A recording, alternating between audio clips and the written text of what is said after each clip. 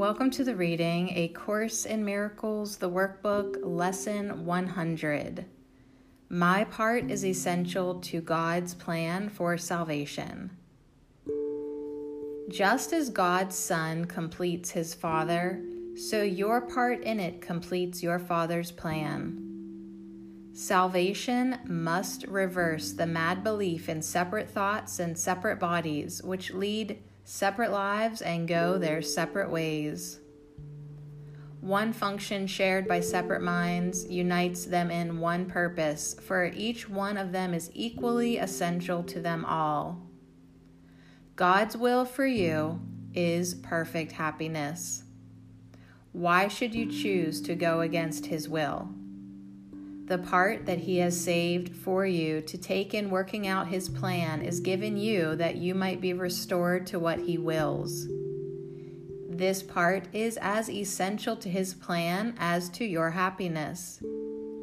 Your joy must be complete to let his plan be understood by those to whom he sends you.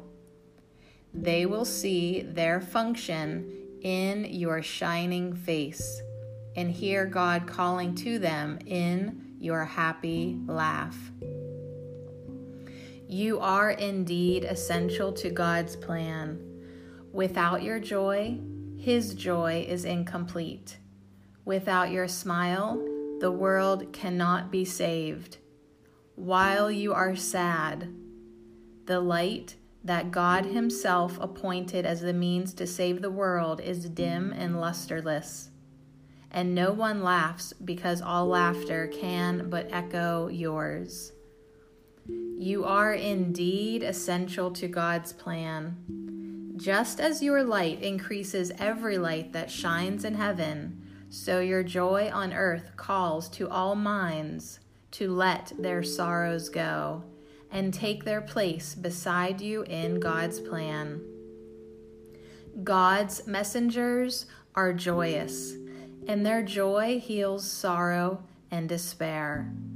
They are the proof that God wills perfect happiness for all who will accept their Father's gifts as theirs. We will not let ourselves be sad today, for if we do, we fail to take the part that is essential to God's plan, as well as to our vision. Sadness is the sign that you would play another part instead of what has been assigned to you by God. Thus do you fail to show the world how great the happiness he wills for you, and so you do not recognize that it is yours. Today we will attempt to understand joy is our function here. If you are sad, your part is unfulfilled, and all the world is thus deprived of joy along with you. God asks you to be happy, so the world can see how much he loves his Son, and wills no sorrow rises to abate his joy. No fear besets him to disturb his peace. You are God's messenger today. You bring his happiness to all you look upon, his peace to everyone who looks on you and sees his message in your happy face. We will prepare ourselves for this today in our 5-minute practice periods by feeling happiness arise in us according to our Father's will and ours. Begin the exercises with the thought today's idea contains. Then, realize your part is to be happy. Only this is asked of you or anyone who wants to take his place among God's messengers. Think what this means. You have indeed been wrong in your belief that sacrifice is asked. You but receive according to God's plan, and never lose or sacrifice or die. Now let us try to find that joy that proves to us and all the world God's will for us. It is your function that you find it here, and that you find it now. For this you came. Let this one be the day that you succeed. Look deep within you, undismayed by all the little thoughts and foolish goals you pass as you ascend to meet the Christ in you.